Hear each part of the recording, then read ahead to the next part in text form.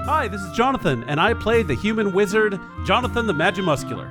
Hi, I'm Jack. I play Travancore, a half-elf Beastmaster Ranger. Hi, this is John. I play your half-orc barbarian, Carlton Tanks. Hi, this is Julia. I play the rock gnome cleric, Bernice Q. Burns.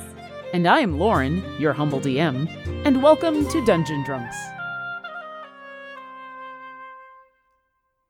Distinguished adventurers last time on Dungeon Drunks. After enjoying some downtime, pursuing their own interests, our heroes have reconvened in their favorite place in Waterdeep, the Golden Rock Tavern. It's 2 days before all of the legendary bardic instruments are to be played in an epic concert, and the first time all 7 instruments have been played together in centuries. Because of their part in recovering some of those instruments, the heralds have been given seats of honor in the upcoming concert. And that is where we begin tonight. Welcome to Dungeon Drunks. I'm your DM, Lauren. You might know me as Obo. I have ginger ale in my Phoenix mug. The reason I have ginger ale is because I got my booster shot today. Hey! And so I am not thinking that alcohol is a good idea, especially since I have no idea how much I'm going to need recovery time from the booster shot. So I am I am taking it easy with some ginger ale. And we're going to go to Carlton because of what he just showed to the camera, which you will all understand in a moment. But I'm going to go around the horn. And for our listeners at home, we're not just going to talk about what everybody has been drinking and who they are, but all of our players have leveled up. They are now level 18. I mean, they've been that way for a while, but we finally got a long rest.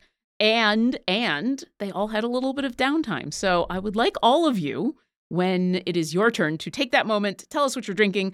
Tell us what about level 18 excites you, and hey, what did your characters do on their winter break? So, for reasons that will become obvious in a moment, Carlton, what are you drinking? I am also drinking ginger ale. That's what I showed the camera. Hey, ginger ale buddies. Because I got my booster shot today. I got that at the beginning of December, but I like ginger ale, and it's Canada Dry Zero. I've switched to only keeping, if I'm going to keep soda in the house, it's only the zero versions of the soda because, one, you don't realize how many calories are in this tiny fucking can, and I don't need all that sugar. I'm trying to live longer for a little one now. So, and they taste just as fine. Like, people are like, oh yeah, like, Diet Coke sucks.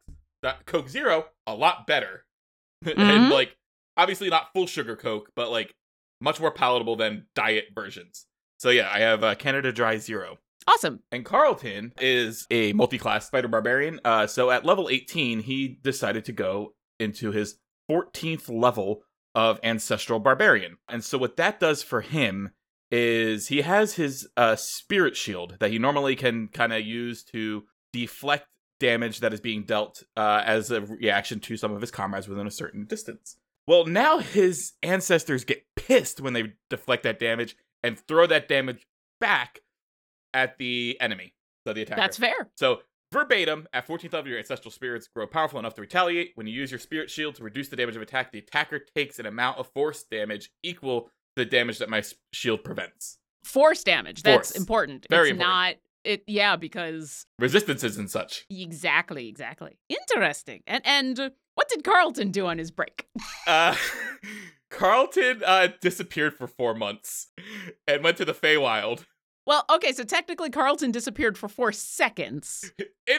But in Carlton's mind and body, he is 4 months older than he was 4 seconds ago. And why did he go to the Feywild? Because he was looking for exotic ingredients for when he eventually retires at the ripe old age of 27.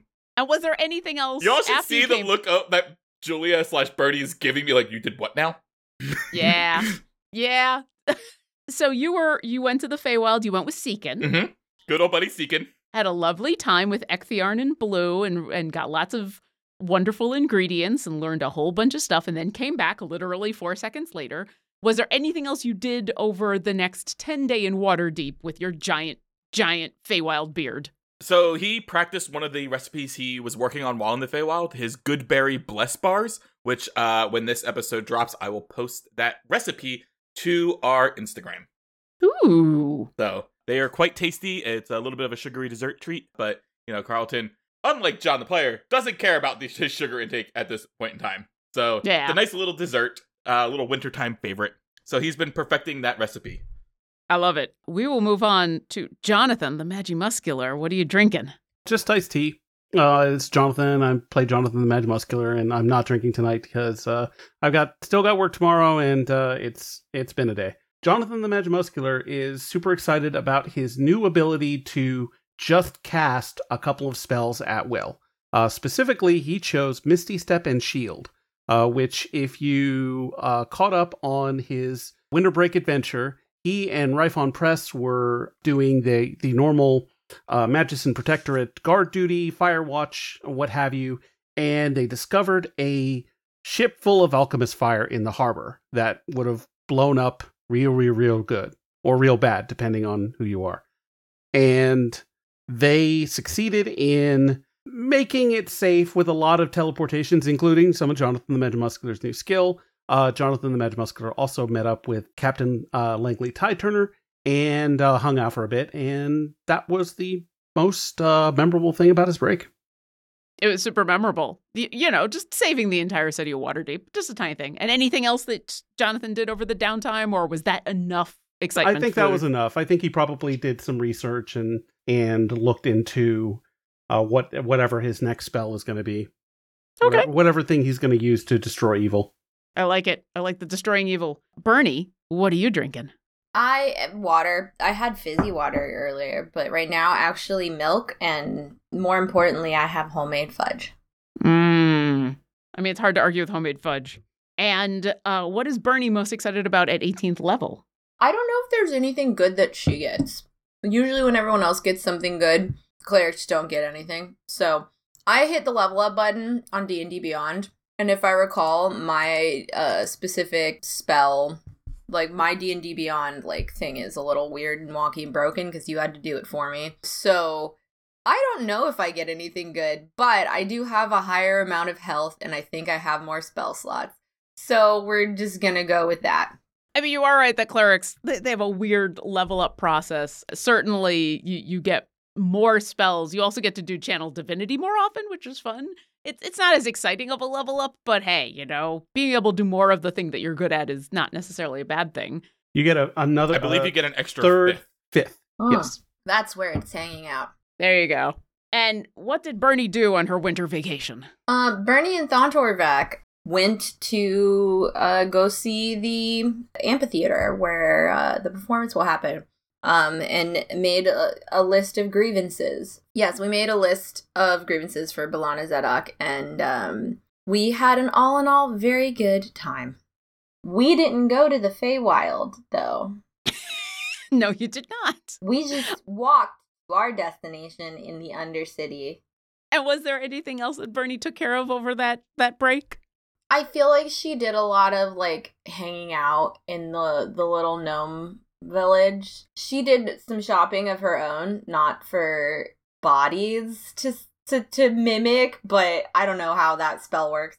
But she mostly was shopping for things like what she would wear to said performance. And yeah, just she occasionally would use sending to add to the list of grievances.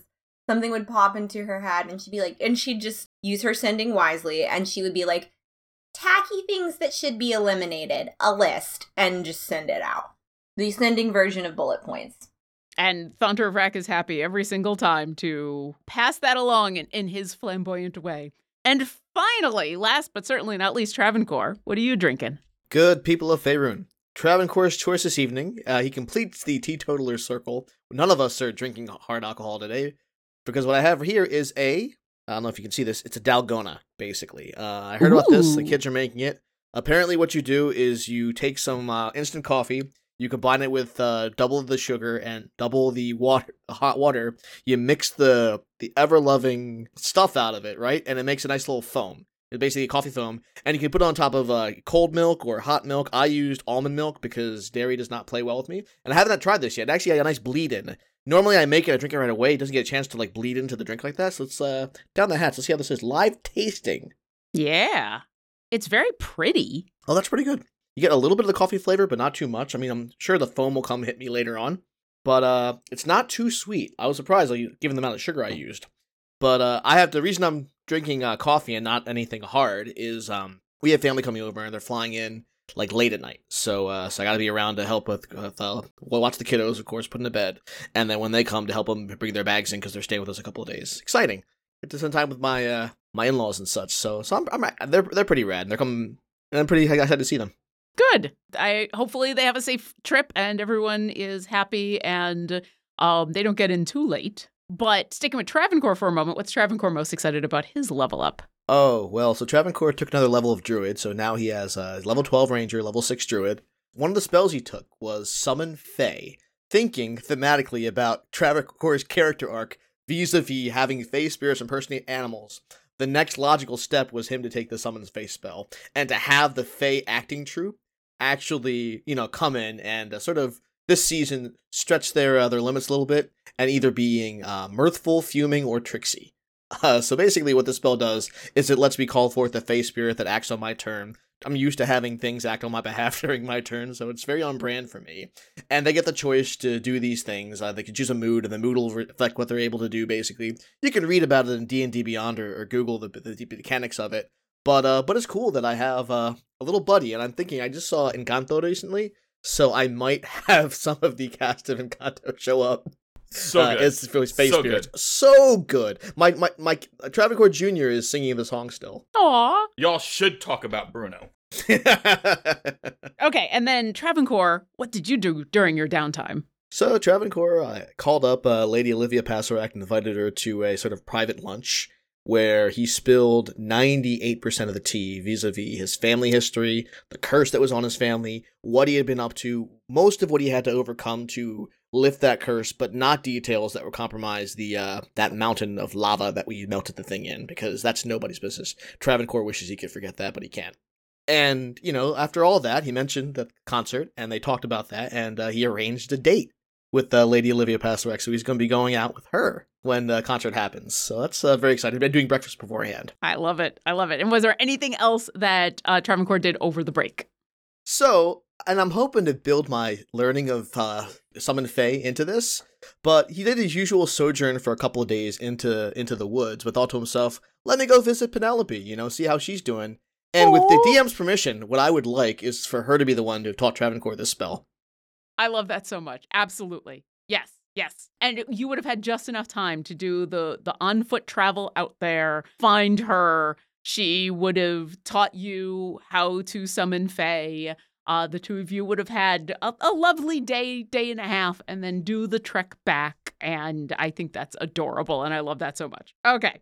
So with all of that happening, we'll say, Travancore, you came back into town last night. A bunch of you were off doing your thing. You've all gotten several long rests, and this morning are meeting up for breakfast for the first time in a while. You've caught up with each other on what each of you were up to, but this is kind of the first time you've had a chance to sit and enjoy each other's company without having to catch everybody up on several months of Feywild trips. And as the breakfast is going on, there's a loud banging at the door of the Golden Rock Tavern, and in comes a figure that you have not seen in weeks, if not months, hauling an instrument on her back, feathers ruffled. You see your bard friend, Soria, who you all kind of knew was in town because she was listed as one of the bards who's performing in the concert, but this is the first time that you've had a chance to see her. And as she bursts into the tavern and sees you all, she waves with one of her big claws and comes skipping on over. Hi! I'm so glad that I was able to catch you. I wasn't sure if you were even going to be here, and I've been trying to get in touch with all of you, but it's been really busy, and the last couple of days have been incredibly busy. And then every time I came here, it seems like a bunch of you were gone, but you're all here now. And Carlton, that is a really big beard. Yeah, it's I didn't have a chance to shave yesterday. Do you want the beard? Is the beard good? We're gonna find out. We're gonna leave it for a little bit, and then we'll see how we feel about it. So at the noticing of the beard, Jonathan the Magimuscular kind of looks up for his breakfast like, oh, now we're talking about this. Okay, Jonathan the Magimuscular just thought he was going insane because Carlton did not have this beard when Jonathan the Magimuscular last saw him. Yesterday. So we're talking about it now. Are we? No one has said anything about it. No one. And there's two people, and he does this where he looks at, he does this at Travancore, and he does that at Bernie. Two people who are way more perceptive than Jonathan the Magic Muscular. Jonathan the Magic Muscular felt like he was going insane. I died and came back from that. Extra facial hair does not bother me that much after that experience. Bernie puts her tea down in her saucer, and she says, "We don't discuss private family matters with a public audience, but we will not be talking about the beard so much as what it represents a little bit later." Ah, okay. And she makes large eyes at Carlton that say, with no blinking, "I'm going to murder you." Because she got a note. She got a note. This is the only thing that I was sick on the day everyone else recorded, so the only thing I decided that Bernie would find out is this note that Carlton left for her. Yeah, Soria stands there looking incredibly uncomfortable. Was I not supposed to mention the beard? Is the beard a bad thing? I mean, it's a big I went beard. to the Feywild without telling anyone. Well, I told Gestak to give Bernie the note, but then I saw Gestak and he said he wasn't going to give the note, but I guess he remembered to give you the note now that I'm here, so that way there's a paper trail of my shenanigans. You hear Gestak from behind the counter saying, "I wanted to make sure I wasn't blamed."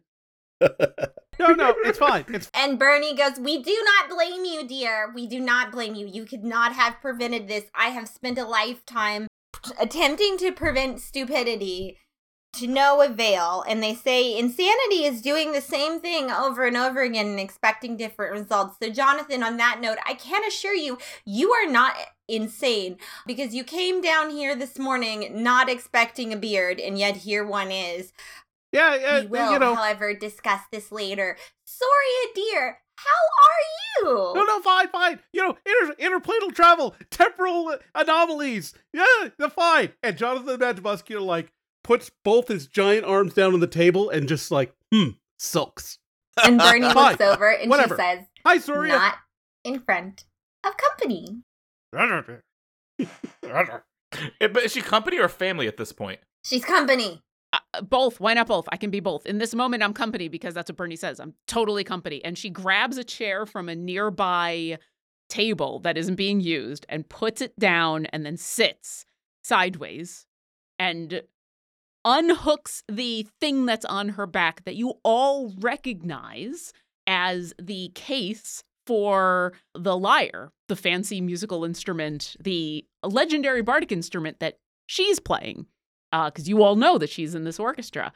And she sits down and says, "Okay, moving on without this being uncomfortable. Hi, it's good to see you. Sorry I didn't come to see you sooner, but it's been a lot of rehearsals. This has happened very fast. I'm super excited. I'm very nervous, but nervous in a good way. Nervous in the I can't wait to actually do the thing. And I'm so excited that they asked me to do this. I guess I'm finally becoming kind of famous." And she looks wide-eyed at all of you. You are very famous. I mean, it's all because of all of you. I mean, I sang all those songs about all of you. And we told people about the bard that was singing the songs about us. It's cyclical. You sang songs about us? Circular. Circular. Cyclical. That too. All of those things. But you're the one who sang the songs. If I had sung the songs, they would have booed me right out of the building and they've forgotten all the heroic deeds I may or may not have done. So your talent got you to where you are, and we're super inspired. And I don't want to say I'm proud of you because that implies ownership. You inspire us. I'll say that instead. Well, that's super nice, and Mutual Admiration Society. Yes. So anyway, yeah, it's good. And I got more rehearsals this afternoon, but I thought you would all be here, and so I wanted to say hi. And I'm assuming you're going to be at the performance, right? Right? Yeah, we'll be there. Hundo P. Good. I'll be looking for you when I'm not hardcore playing. There's a lot. We're doing a lot very quickly. In fact, I'm a little worried because we haven't even played the whole symphony all at once. What symphony are you playing? Oh, so the guy who made all the instruments wrote a symphony, and it's a 7-part symphony, and it includes pieces. It includes several movements, and each of them kind of highlights one of the instruments, and so we're playing that although it's edited, the concert master, the person who's going to be running everything, she's also playing the Olam harp because she's from Waterdeep, so she got to play the harp. But she did the final editing because when Folatier wrote this, it was super old and it was a different kind of notation, and so she had to do some updating to everything to make sure that we could read it, because I don't know if you've read old notation, but it's bad. It's really, really hard.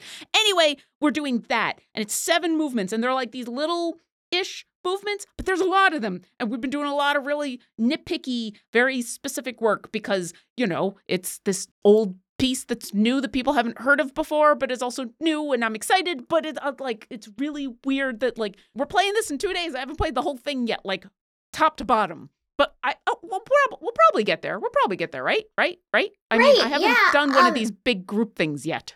Soria, do you want to do me one really, really, really important favor? When you are at rehearsal, I would like you to raise a hand, claw, a wing, I can and do both. Ask if there is a plan. Be polite but incredibly firm, and then if they refuse to answer you, be rude.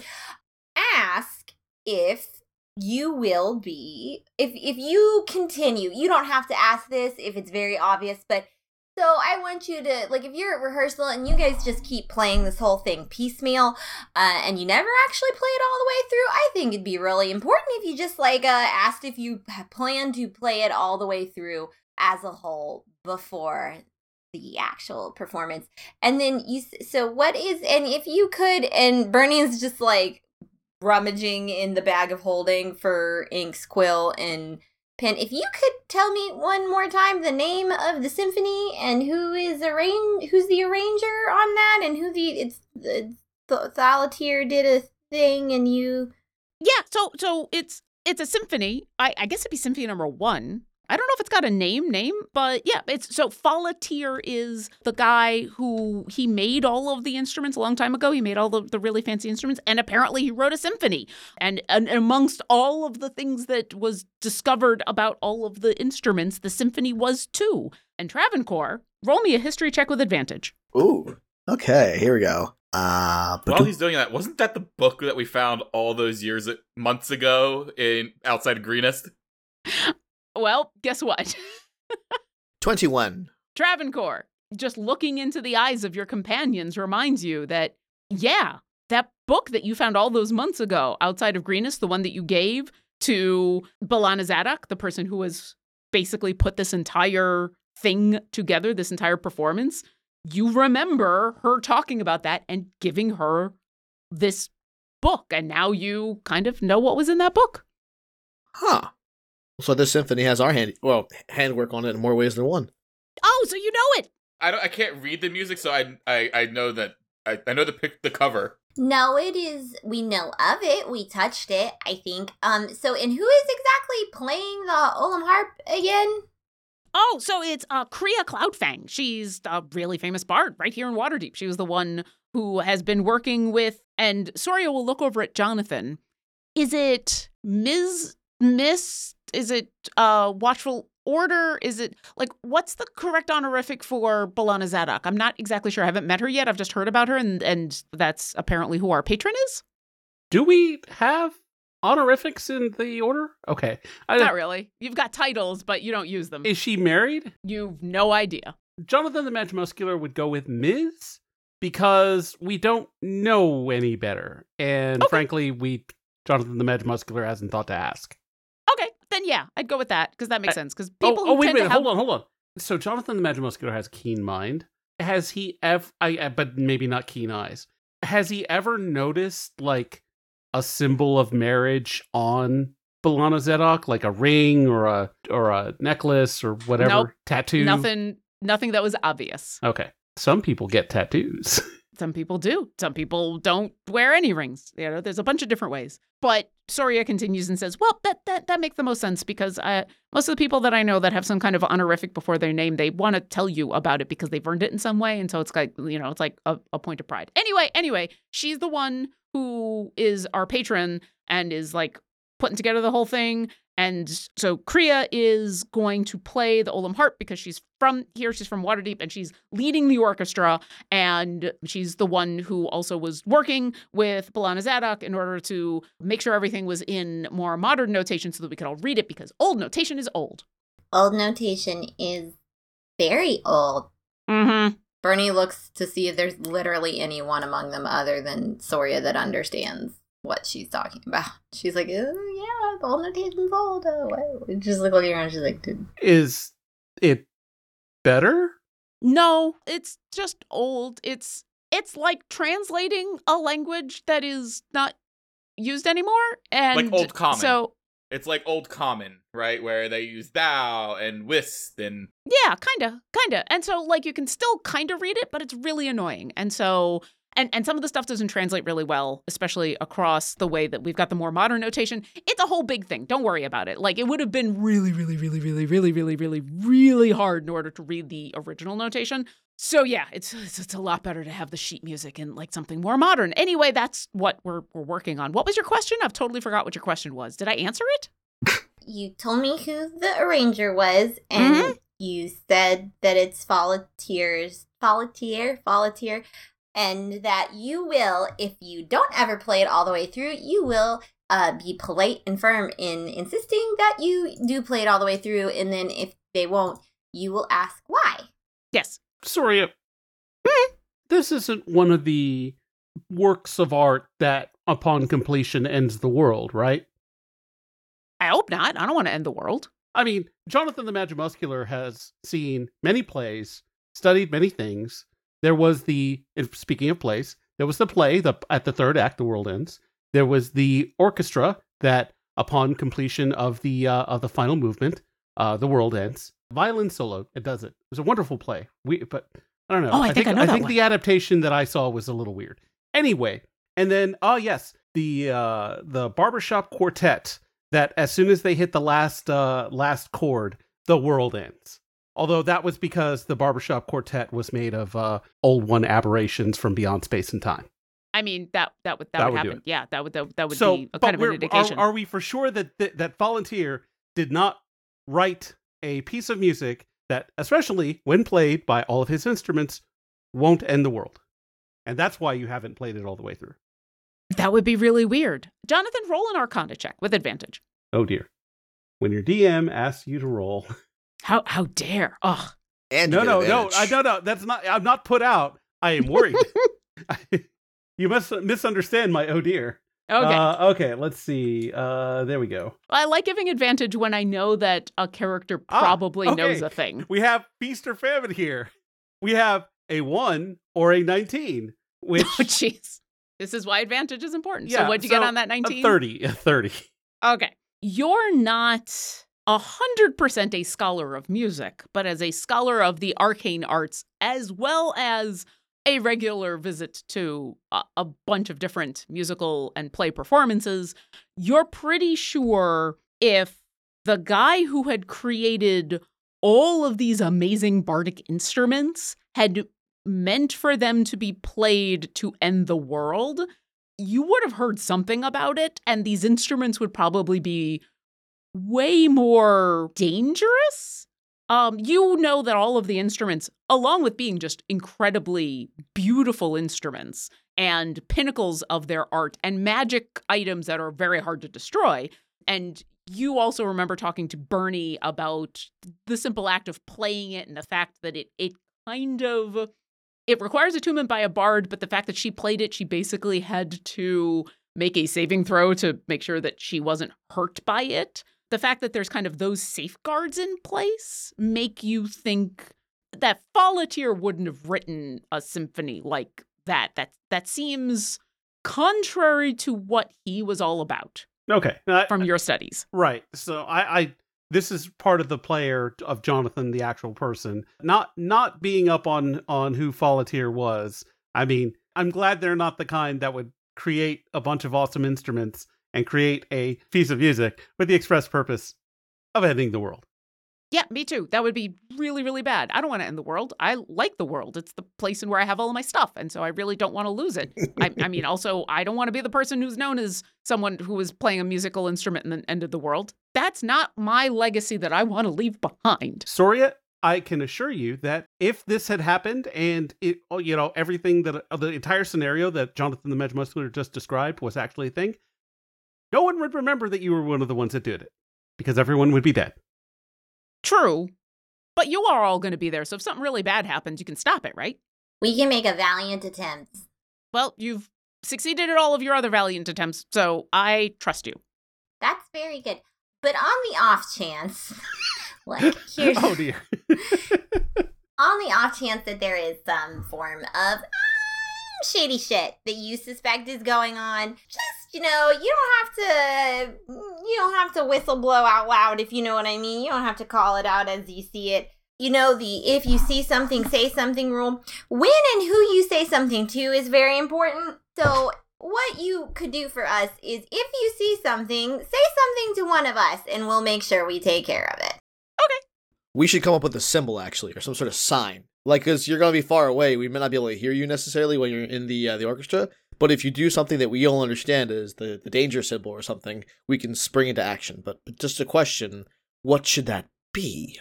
Well, I was thinking more along the lines of, as you are in practice, if you notice shit's getting kind of weird, then you should say something to us, like, after practice, or...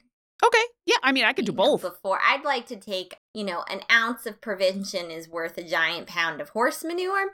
So we could take steps to mitigate any horrible thing from happening. I don't think that exchange rate is accurate. Oh, I've heard that phrase before around the Amethyst Acropolis. A cantrip of prevention is worth several high-level spells of dealing with it later. I have to learn that cantrip. That'd be a really good cantrip. Okay, yeah, I'll do both. I'll ask about, being able to play the entire symphony all the way through, because trust me, I really want to be able to play the whole thing. It is really, really nerve-wracking to get to a performance and not have played the entire thing through. Yeah, that's weird. All the way. I feel like this is above game. I feel like this is something that maybe our dear Oboe has maybe had nightmares about, showing up at the performance, maybe not knowing all of her part. Or playing something tells me Lauren has experienced this experience firsthand. I mean, it's been several years since there's been any long-term performances, but I will say that I have had those moments of showing up and where we've had a couple rehearsals and we haven't played through the entire piece until the concert. And the first time we play it through is at the concert, and it's nerve-wracking. It's not as uncommon as you think, or as Soria is portraying it, but Soria will go on to say, now, I'm mostly the kind of bard that actually performs in taverns a lot of the time, and it's my own stuff, and my own stuff only takes like 3 minutes, maybe 4 minutes. I've been trying to write something that's like an epic, that's a multi-movement thing that would be 6 minutes or so, or longer. Anyway, this is a lot more than I've ever done, so maybe that's just kind of a weird thing. I don't know. But I think it's weird, and I will definitely ask about that, and if I see anything, I will say something. And then Travancore, if things start to go wrong, Sign. What kind of sign do you want? What kind of sign can I make? I want you to point one wing straight up in the sky. I'll know what it means, and I'll find it. And I'll spring it into action. I will, yes. If I do that, I will also stop playing, which is probably a good thing. And you notice that Soria, when she goes to, because wings come out to the side, she's going to mime before Travancore, and she ends up leaning all the way over like 90 degrees so that her wing goes straight on up. And she's like, and I will do this. So documented, not that anyone can see it because of Michael Dorn. Dorn. As she gives the wing sign, the door to the Golden Rock Tavern opens up again, and all of you recognize a second figure. In fact, Jonathan was just hanging out with Ryfon Press, so he's a little more in tune with having seen him recently. But Ryfon Press, Captain Ryfon Press, comes walking on in. Jonathan the Magimuscular gives him a head nod. Cap. Jonathan! Just who I wanted to see. And he comes walking on over in his epic duster. Goes, I call him Cap. That's just what we call him. Yeah. He comes walking over. He's got a notebook in his hand that he actively is now opening up and shuffling through pages as he smiles and walks on over, and then stops just short of the table and notices Soria and says, "Oh, I'm sorry. I felt bad enough that I was going to be interrupting your breakfast, but I also didn't want to interrupt a conversation." And Soria looks at Ryfon and says, "Oh, no, it's okay. I was pretty much done, Lissa, or something else that anybody wanted to say, because I have to get back to rehearsal because we're doing another rehearsal today. And hopefully by the end of today, we'll have played the entire piece all at the same time. I don't know, but I will ask, like Bernie said, and I will be ready with the wing sign, like Travancore said. But was there anything else you wanted to say? Because I will go so you can talk to this guy in his epic duster." Have fun, Soria. Good to see you. Okay, bye! And she picks up the case holding her instrument and scampers off. And Captain Ryphon Press watches her leave, and as the door closes, says, "You know some of the performers in the group who are going to be performing the concert in a couple days?" We get A around. little bit. I don't think I should be surprised by that, but I am. We here at Dungeon Drunks are huge fans of Idle Champions of the Forgotten Realms. It's a Dungeons & Dragons strategy video game that brings together D&D characters from novels, adventures, and multiple live streams into one single grand adventure. It is so much fun to put together a formation that includes champions from our favorite D&D streams, books, and Faerun's lore. Every week there's something new happening, and the game is available on almost any platform. Need some loot to gear up your champions? We're happy to offer a free Electrum chest to all of our listeners. This week's code expires on January 30th at 8 p.m. Pacific. So open up the game, go to the shop, and type in this code. PRAMPAANCARK.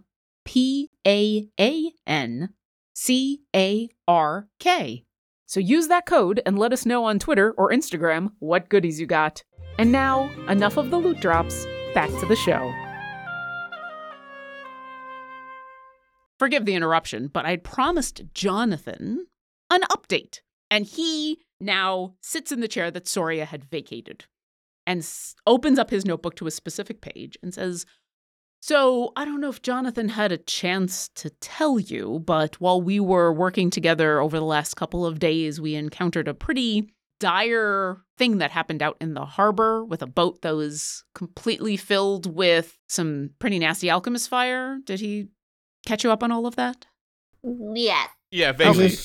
That's basically all that Jonathan would have known, because at that point, the official investigation took place. And Jonathan, while there's nothing else that we need from you at this moment, I figured it was worth giving you some details because we've semi-finished our investigation.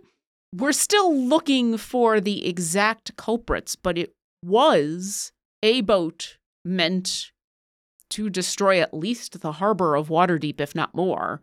The name on the registration of the boat, of both the captain and the first mate and anyone else on the boat, were all fake names.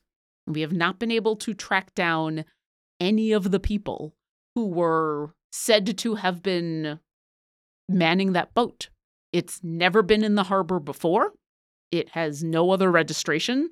And there was nothing else in that craft when we did a thorough search of it. At this point, the boat has been dismantled and the alchemist fire has been moved and distributed to safe houses so that they can be stored properly and safely. But we have been able to confirm that that was not just a shipment that went awry. That boat was designed to be a bomb. That's terrifying. There were some, and Bernie looks over and says, small amount of details you left out over the bacon. Well, I mean, there was an amount of alchemist fire. Jonathan the Magimuscular is going to be completely honest. Seeing that much alchemist fire all in one place kind of broke Jonathan the Magimuscular's brain. It was understandable. If he had not made it totally clear, if it wasn't for his actions, it's very possible that half the harbor and much of the city would be destroyed. That much alchemist fire would have been a disaster to try to quell if it had actually exploded the way that it seemed to have been supposed to. The only lead that we have, and then he kind of looks at all of you and closes the book, and everybody give me an insight check. Insight. Well, it's actually not bad. Travancore, what'd you roll? 14. And Jonathan? Also 14. And Bernie? I got a 9. And Carlton? I was getting cues off of Bernie, so I got a 5. All right. Our two 14s, especially Jonathan having recently worked with Ryphon, the two of you who got 14s, he says this and closes the book, and you can tell that he's having a moment in where he is debating telling you something. It's a debate that he eventually must give into, because the next thing he says is, I'm telling you all of this not because I expect any of you to actively do any searching or to actually do any active investigation. But since you are so well connected in the city, and because you are the fate changers that you are, I'm letting you know in case some information crosses you that might actually be helpful. The only lead that we have at the moment is a last name. We know that this boat, as I said, all of the names of the people who are on the boat were fake. They led nowhere. And that's been a dead end. This boat, while it's been gutted and altered in order to do what it was intended to do, which fortunately we stopped, it was renamed, and we were able to figure out that it was a boat that was purchased from someone else and then renamed. And I'm not sure if this is an actual lead, but we know who originally owned the boat before it was sold to the group that then tried to use it to blow up the Waterdeep harbor. I have a last name of Galamin. Galamin. If that name happens to cross your path, if you happen to hear anything, let me know. It may be another dead lead. It may lead nowhere. Maybe an actual person who was just selling their boat and just happened to sell it to some people, and they are completely innocent, having no idea. This could be a conspirator. I don't know, but it's currently the only lead that we haven't completely shut down. Do any of us recognize that name? Roll me a history check, Travancore. All right. More history for yours truly. Yeah. 15. The name rings a bell, but you don't know why. Oh, no. Does Jonathan the Magic Muscular, maybe he read it at some point in the last month? Do we all need to do this to see if it rings a bell? Jonathan, I might have you all roll in a second, but Jonathan, there was a moment in where all of you got a list of names from Balana Zadok. It was the names of all of the performers in the orchestra playing in the concert. Do you remember if you read that list? I remember you got that list because it included Soria's real name. Right, and we all had we were all very happy to have that. Okay.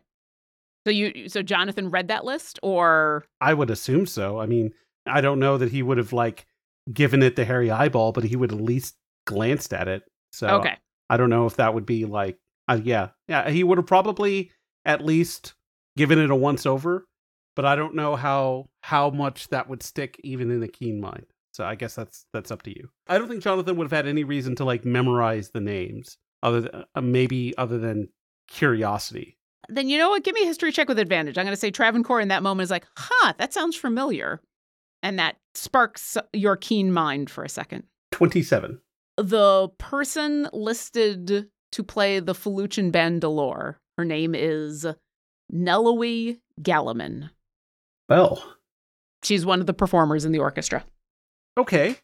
So Jonathan the Magic Muscular is going to look at Travancore and see wait, the Bandalore player? And I don't know if it swings anything Travancore, but assuming it does jog Travancore's memory, he's going to say, yeah. You all now, as Jonathan brings this up, you now all remember this name from that list. You know this person? Not personally. No, we don't know her. We do not know her. Mm-hmm. I don't know her.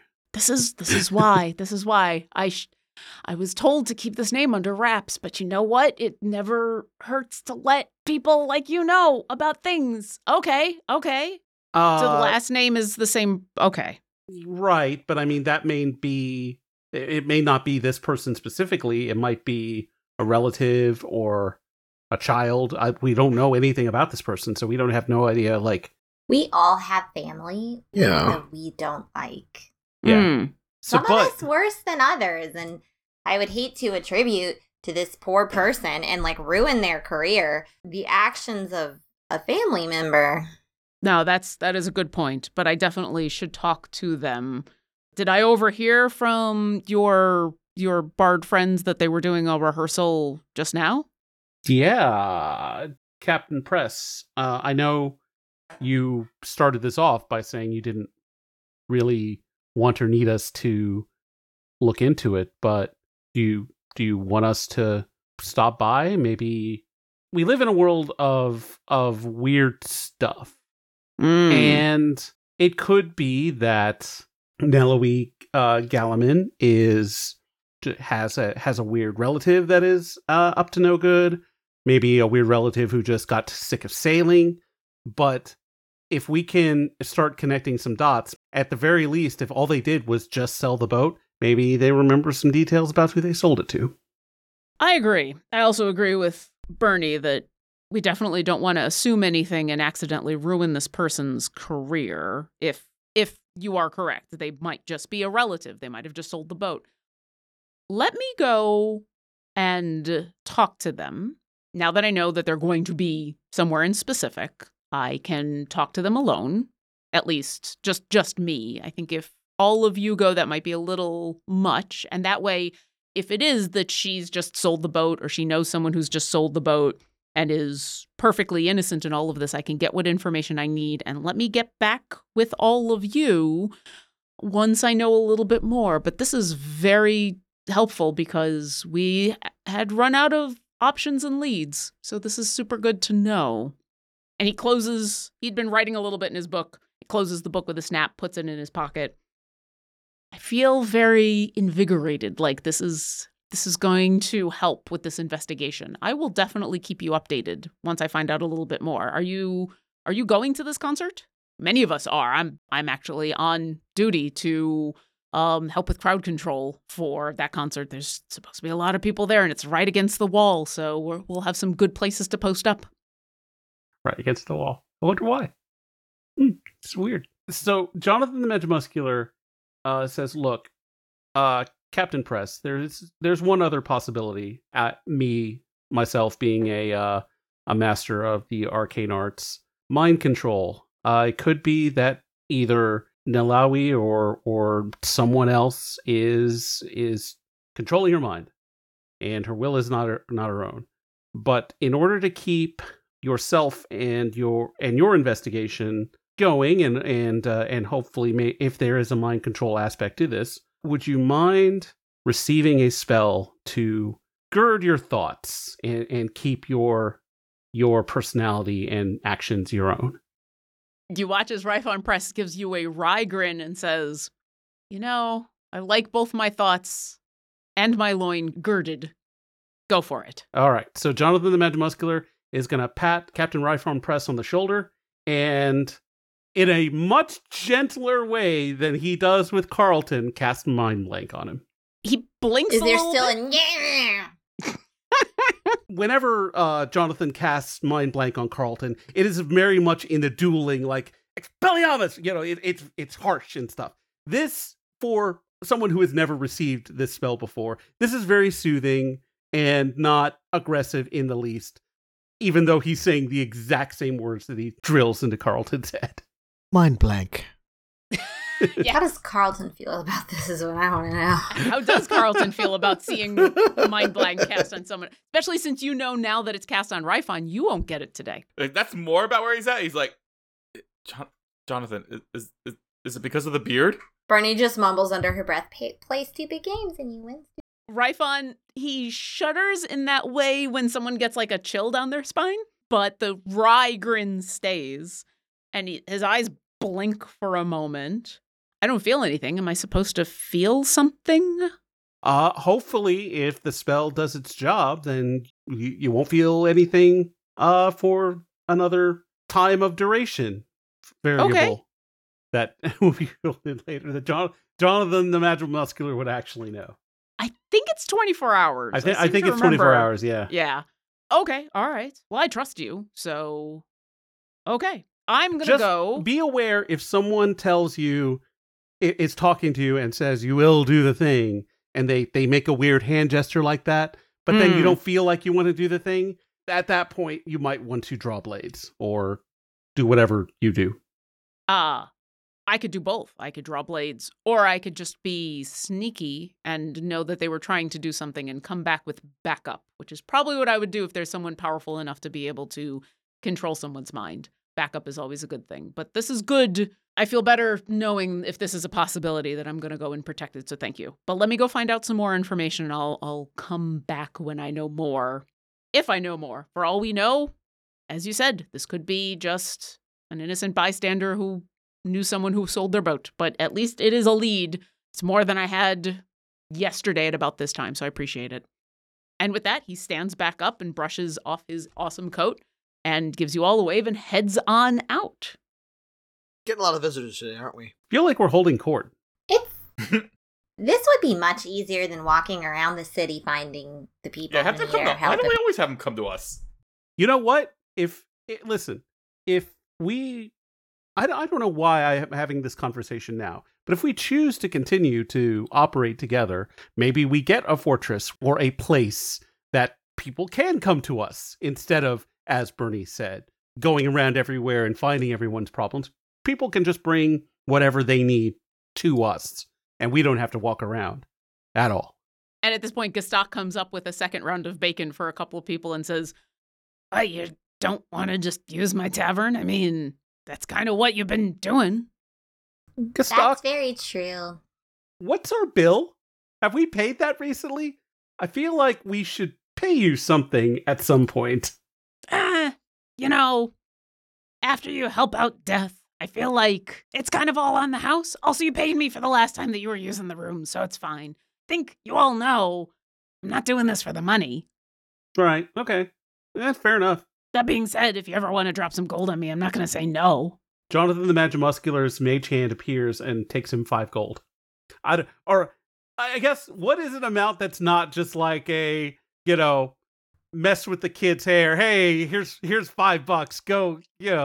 Go see a Star War. I don't know. Like, I mean, what's not an insulting amount of gold? Like an actual good amount of gold. 5 gold is not an insulting amount of gold. I mean, 5 gold is like weeks worth of pay for the normal person living in Waterdeep. Let me put it this way. You have all had a lovely full breakfast with seconds and coffee and pretty much anything that you could want this morning.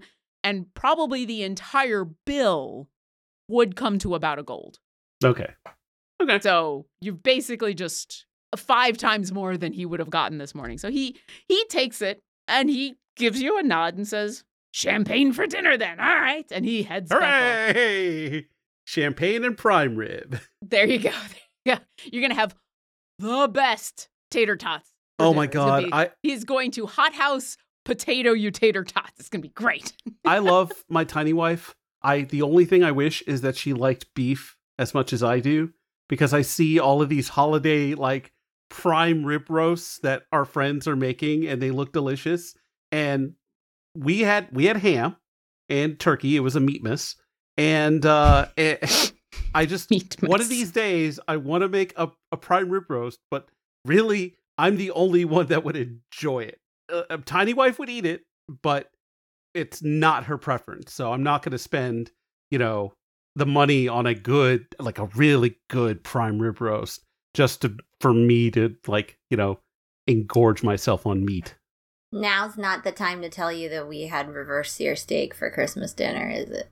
Oh no, go please. Absolutely. I want everyone else to be able to have meat. The next steak I want to make, I actually took it off our grocery order because we still have ham, and I made a couple of quiches, so we still have those, and then we're going to make chili. So, but next steaks we're going to be reverse seared, because I wanted to give that a try.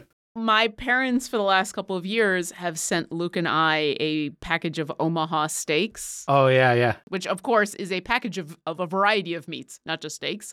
And despite the fact that I don't eat pork, they do get one of the boxes that includes some pork chops so that Luke can enjoy some pork, because there's always days in where, he's eating and I'm not because I have a stream or something. So, there's those days that he's able to enjoy a little bit of pork when I am going to have to eat at a different time or I'm away or something. So package of meat is a good thing. Mhm. I also have oranges coming, but package. It's hard to argue with oranges and meat.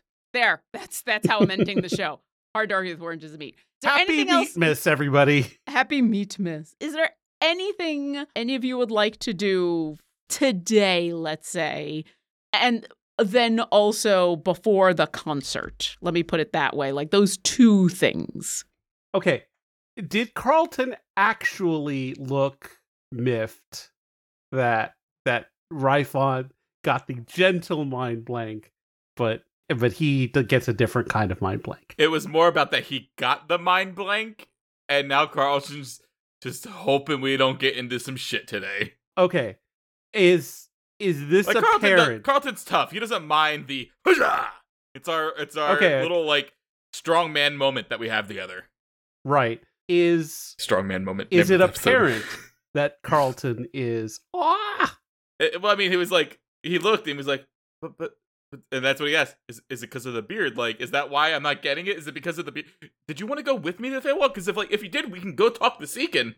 Jonathan the Magimuscular takes out his hand and snaps and casts Wish Oh shit! to Okay. replicate the 8th level spell Mind Blank. Oh, well, then I'm not going to have any shenanigans Right. because that doesn't include any shenanigans. Describe, is that just how you cast wishes with a snap, or is it only because you're replicating the spell? Let me look at Wish because I mean, this is 100% flavor. All I'm Right. asking is like your flavor when you are casting it. listen. I'm a bald man with a goatee vaguely resembling the nutsack chin of Thanos. Genocide notwithstanding, he's one of my favorite characters. So for Wish, the closest that Jonathan the Magimuscular is going to be getting to snapping the Infinity Gauntlet, it's going to be a snap for Wish. And he's like mind blank and snap. And Carlton, you now have Mind Blank cast upon you. What? You recognize that feeling. Oh, I thought you could only do that once per day. So, Jonathan the Magimuscular has a new trick up his sleeve, but Jonathan the Magimuscular almost apparently was going to have to use it to rescue you from being lost in time.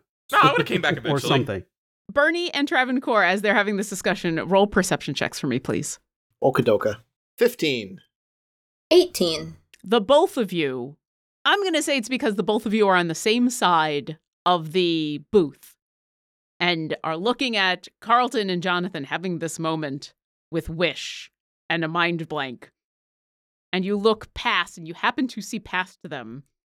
And Bernie, this is now the second time in essentially 15 days that you've noticed Gestak being surprised. But the both of you very clearly see Gestak out of nowhere, his head pop up from behind the counter, his eyes wide, his face pale, looking super concerned.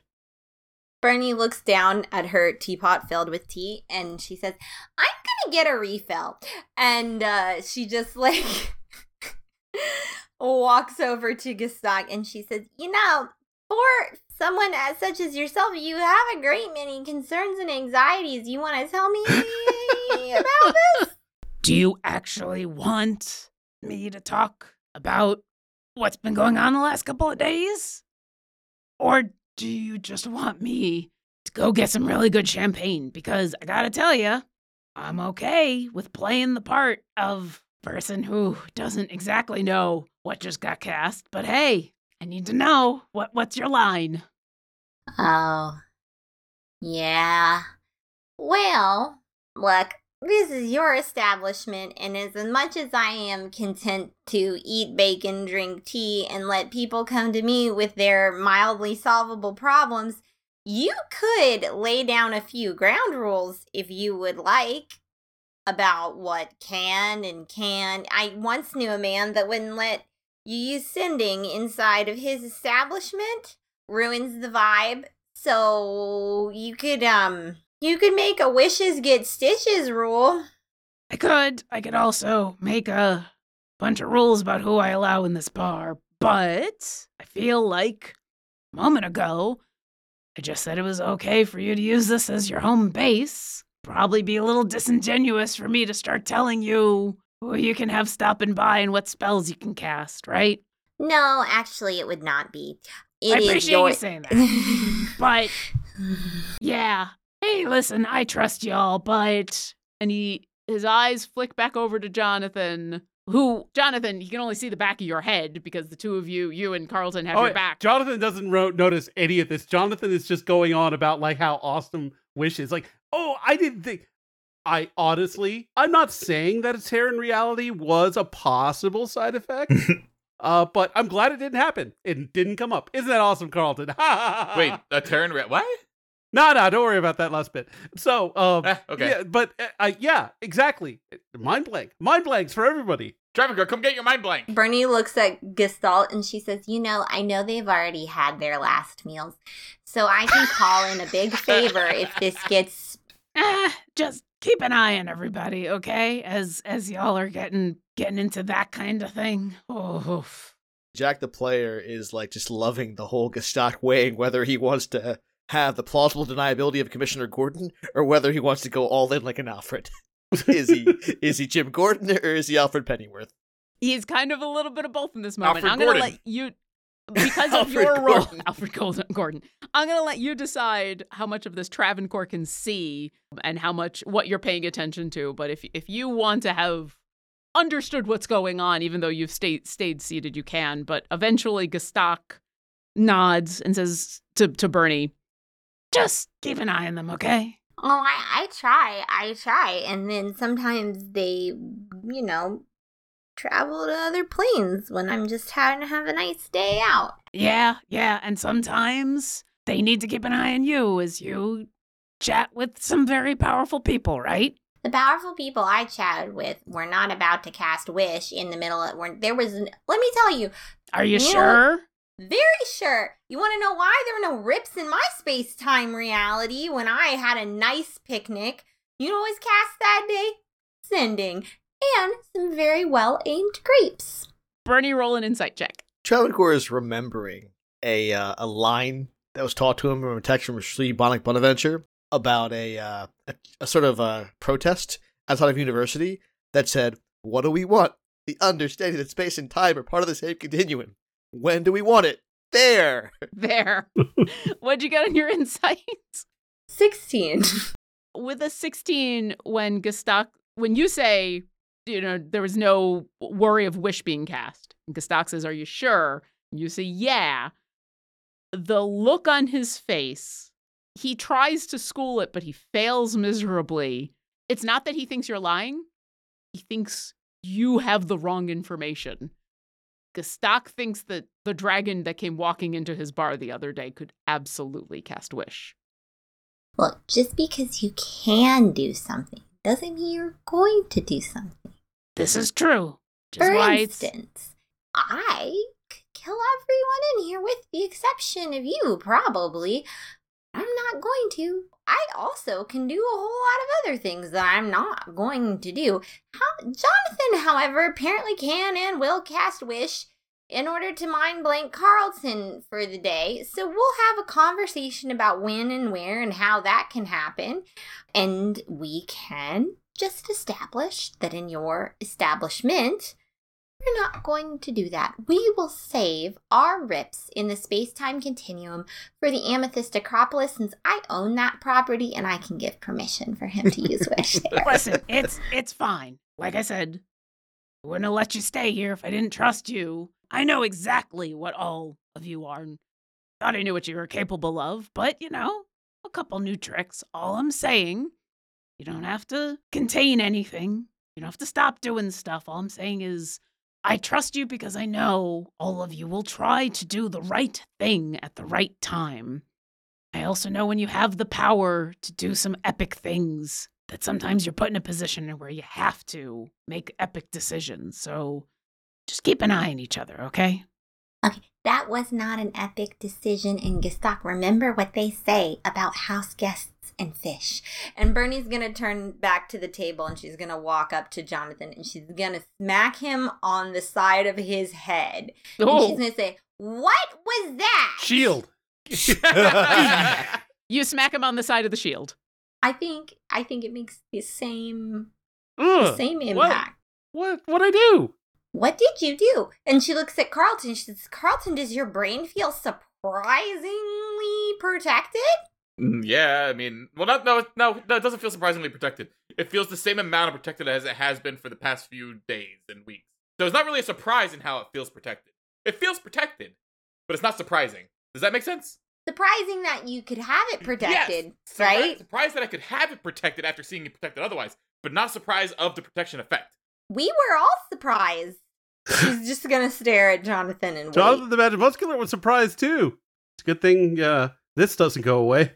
Bernie says trust is an important thing, and it would be a shame to lose the trust of someone who provides us with tater tots and bacon and very nice tea because we ripped a hole in the fabric of time in the middle of his tavern. No, we did that at Seekin's place.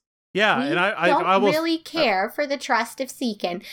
Right, no, but that's where the time happened, was at Seekin's, not here. So here's fine. No, What? Did I rip a time hole here too? I didn't rip a time hole. no, you didn't, but you could have. And at this point, Gestak comes walking on up and is bringing a plate to fill for Shadow. And he puts it on down and stands up and says, "If things go wrong, all I ask is that you fix it. It'll be fine."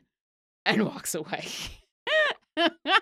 And I don't want to have to find a new tater tot institution, Jonathan. When you cast Wish, you do it in a place that we're okay breaking. Oh, okay. Okay, that's fair. And with that promise of only casting Wish in places that don't actually have amazing tater tots, we'll pause there. And the next time we get together, the concert's going to happen, unless there's anything you want to do in between, which we'll talk about beforehand. But Bernie and Carlton have a conversation about the space-time hole they ripped in Seekin's place, apparently. So another 8th level spell that can be replicated by Wish? Because spell replication doesn't have any consequences, like Lauren said. But a spell that wouldn't have any Wish consequences, but would have plenty of other consequences. Dark Star. And Jonathan remembers that spell. Oh. It's an 8th level spell. Didn't Jonathan make a promise about using that spell? He did. He Mhm. did. So it won't rip a fabric in space-time, but somebody's gonna rip into Jonathan the Magic Muscular. No, Yeah. So both it's things not would going to happen. rip. Yeah. Both It's not things going to would rip happen. the space-time continuum. It's going to rip you a new asshole if you're not basically. careful. No, it would be mutually inclusive. Space-time gets ripped, Jonathan the Magimuscular gets ripped. And not just by Birdie. There would be a very, very powerful evoker coming for him too. Multiple fissures, not just in one place. Exactly. Does Bernie remember the evoker? yes, you all remember yeah. from the... Good. Yeah. Jonathan's stern teacher, right? What's Yeah. his face? Yeah. Yeah. Oh, so there is Bernie's one got thing sending. that Travancore wants to do very quickly before we finish. And Okay. so with Carlton's permission, Travancore wants to activate Murray and show him the things he drew him. Oh, yeah. Because he hasn't had a chance to talk to him yet. Okay. Oh, hi. Hey. Oh, it's been a while. Where'd you get that beard from? Oh, my God. Feywild. I was for 4 seconds, Feywild would do... See the flower? Yeah, Feywild... Yeah. Oh, yeah. Feywild would do that to you. It's a good thing you only have a beard. Jeez. Yeah. Well, keep that thing oiled. Keep that thing groomed. It's kind of impressive. You should really clean it up a little bit, but I'm impressed. I mean, I can't grow any more facial hair. Yeah, that was going to be on the agenda before we go to the concert, because I got to look good in my tuxedo dress. Oh, you're going to a concert. Yeah, well, there's a symphony orchestra. Also, these pictures. Oh, okay. Yeah. Well, enjoy the concert. I'll see if we can sneak you in. We might be able to get you. Are skulls not allowed? Well, I'm trying to not have to pay for your ticket because you're not going to take up a whole seat. So, I'm only gonna have like 10 minutes of the concert, so you shouldn't. would you rather have 0 minutes of the concert? No, what I'm saying is you shouldn't have to pay for a ticket exactly. for me since I'm only gonna but have. Then Yeah. it's a whole thing about he doesn't take up a seat. He's only going to see 10 minutes. I should only have to pay this. So I'm just going to sneak you in. Okay. I mean, I'm very sneakable. You are. Look at me. Super sneakable. We have great pockets and bags for you. All I know is that every once in a while I just show up and you've got new facial hair. I'm kind of impressed. Travancore, I'm sorry, you wanted to do something with Murray? We got distracted by beards. Travancore I guess he runs up real quick while that exchange happens, runs back downstairs and shows Murray the pictures of the island that he drew for him. Both of them. Oh, wow. Did you do these? Yeah, I just sort of wanted to, sort of an apology, a peace offering for sort of leaving you with Captain Langley. I don't think you had to apologize for that. It was a little weird being left as kind of collateral, but, I've been left for worse, and she was pretty nice, but these are lovely. Oh, I like the one of the entire island. That's really well done. You got the perspective on this. Really nice. Is this where you were? Yeah, we went to retrieve a thing. And Travancore goes into telling the story of them going over there to get the Faltier instrument and all that. Ah, and you couldn't bring me back one of those little dinosaurs to ride on? I mean, I really wanted one of those little dinosaurs. You could have put me on top of its head like a piece of armor or something, and then it would have been a dinosaur with a skull, but it would have been me as a skull, and then every once in a while I could talk, and I'd have this beak of one of those little dinosaurs. Well, this is the next best thing, and tell you what, the time after we activate you for the concert, maybe I'll just take you up on one of my eagles. There's a theory going around back home that this being is somehow descended from those great dead lizards. Well, actually, not dead in our time, but whatever it is. Yeah, I mean, as far as I know, there's still dinosaurs floating around everywhere. It's just, there's a lot more on the plane of water. Yeah, these are just small feathered dinosaurs called eagles. Small feathered dinosaur. Okay, all right. I mean, whatever you want to call them, they're kind of cool. Next time you do that, put me on one of your eagle's heads. It would be epic. I'll be like a little hat on top of an eagle, or like a protective helmet, and then you'll have a skull eagle face. Yeah. And in that fashion, I will give you essentially what you wanted. Yes, I'll take it for however long I can, and then we can fly. You know how long it's been since I've flown? Oh, that'd be super cool. All right, so what's this concert I'm going to? And am I flying on the eagle to the concert? Because that'd be even better. That might make it hard to sneak you in. Yeah, but at that point, I'm flying on an eagle. Who cares? Well, I think we'll probably just have maybe Carlton could activate you like during the concert, during one of the best parts. Okay. What's one of the best parts? Travancore, I think that's probably better suited for you, because it's all going to be the best part to me. Yeah, but I have a date, so maybe one of us. Whoa! You have a date? Did Jonathan read over, look at the music? We could just ask Soria. What shouldn't we activate him during Soria's solo? Isn't that the best part because she's our friend? That's a good point. Yeah, when it's clear that it's the movement that Soria is featured in. We'll do Soria's movement. You didn't look over the music. She didn't show you the music, but because she did say that each movement specified an instrument that you can very easily find out. So she's playing the Klee lyre, and the movement that features that instrument is the third movement. So you could very easily find that out. And a lot of times when the instrument is featured, like within the first couple of seconds, it becomes apparent. Like, oh, okay. Clarinet solo. Got it. All right, cool. All right, well, I'll be as prepared as possible. I should probably be quiet when that happens, right? Unless I'm on the eagle, in which case you're gonna get a woo. I'm gonna be wooing if you put me on the eagle. But if I'm not on the eagle, and the next time I talk, I will be quiet. I will be respectful at a concert. That's probably wise, considering we're not paying for you. All right. Well, I like this. I like that we're both being respectful and breaking the law at the same time. This is the best way to go about things. Stick it to the man, and then also, and at that point, the 10 minutes ends. Yep.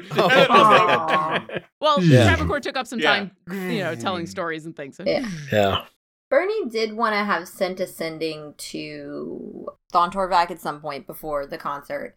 Okay, do you want to do that really now? Yeah, she would have just told him who, what they're playing, and who arranged it. And then I suppose we're, between now and the concert, hoping to hear from Soria if they practice it all the way through. Yes, you will hear that the next time. I will say Thon Torvak does get back to you pretty much immediately and says, "Oh, thank you. That's helpful. Interesting. An arrangement of new music from Faltier himself. Oh, this should be exciting. I'm interested to see what the entire audience thinks of all the movements." And that's all you get. Bernie replied, "Where'd we find this?" Back in Greenest. While you were in Greenest, very early on, it was amongst Wendragod. Wendragod, thank you. I was thinking Wayland Yutani, like this was friggin' aliens.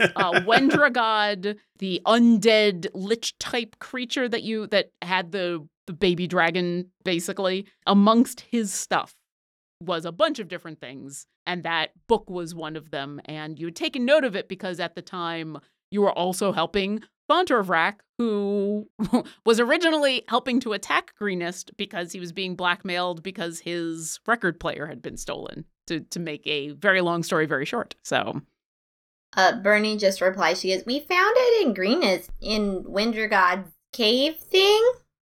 There's a pause, and then he responds, that long ago. Interesting. Maybe I will eventually have to go check out his tower. And that's all you get. That's our tower. He's gonna beat us to it.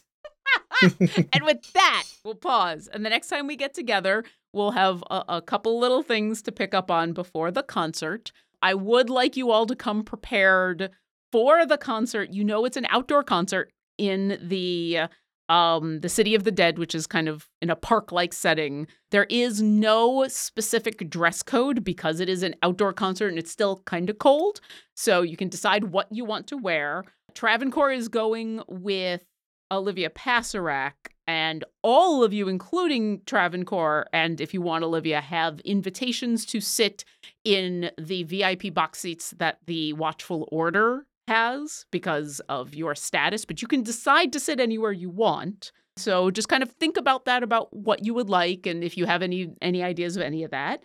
But let me give you some experience for filling everybody in on what you're doing over the break, for mind-blanking Ryphon Press, for holding court in the Golden Rock Tavern, for some really good rolls about stuff that's happened in real world months ago, and for Wish finally happening. I'm going to give you a total of 10,000 experiences split between the four of you. Next time we get together, it's concert time, baby. Thanks for listening to our adventure. If you've enjoyed our show, visit us at dungeondrunks.com for links to all of our social media, pictures and bio of our cast, a full list of credits, and more. We'd appreciate it if you left us a review, and we would love it if you come support us on Patreon. Visit patreon.com/dungeondrunks to sign up. Thanks again, and we'll see you next encounter. We appreciate all of our patrons, and extend a special thanks to our top-tier patrons. Thank you Megan, Lori, aka Calamity Jane, Sir Narvi and Sailor Tweak, John Adi, Linnea Boyev, Rebecca, aka Bunny Monster, and Hunted Shadows LLC.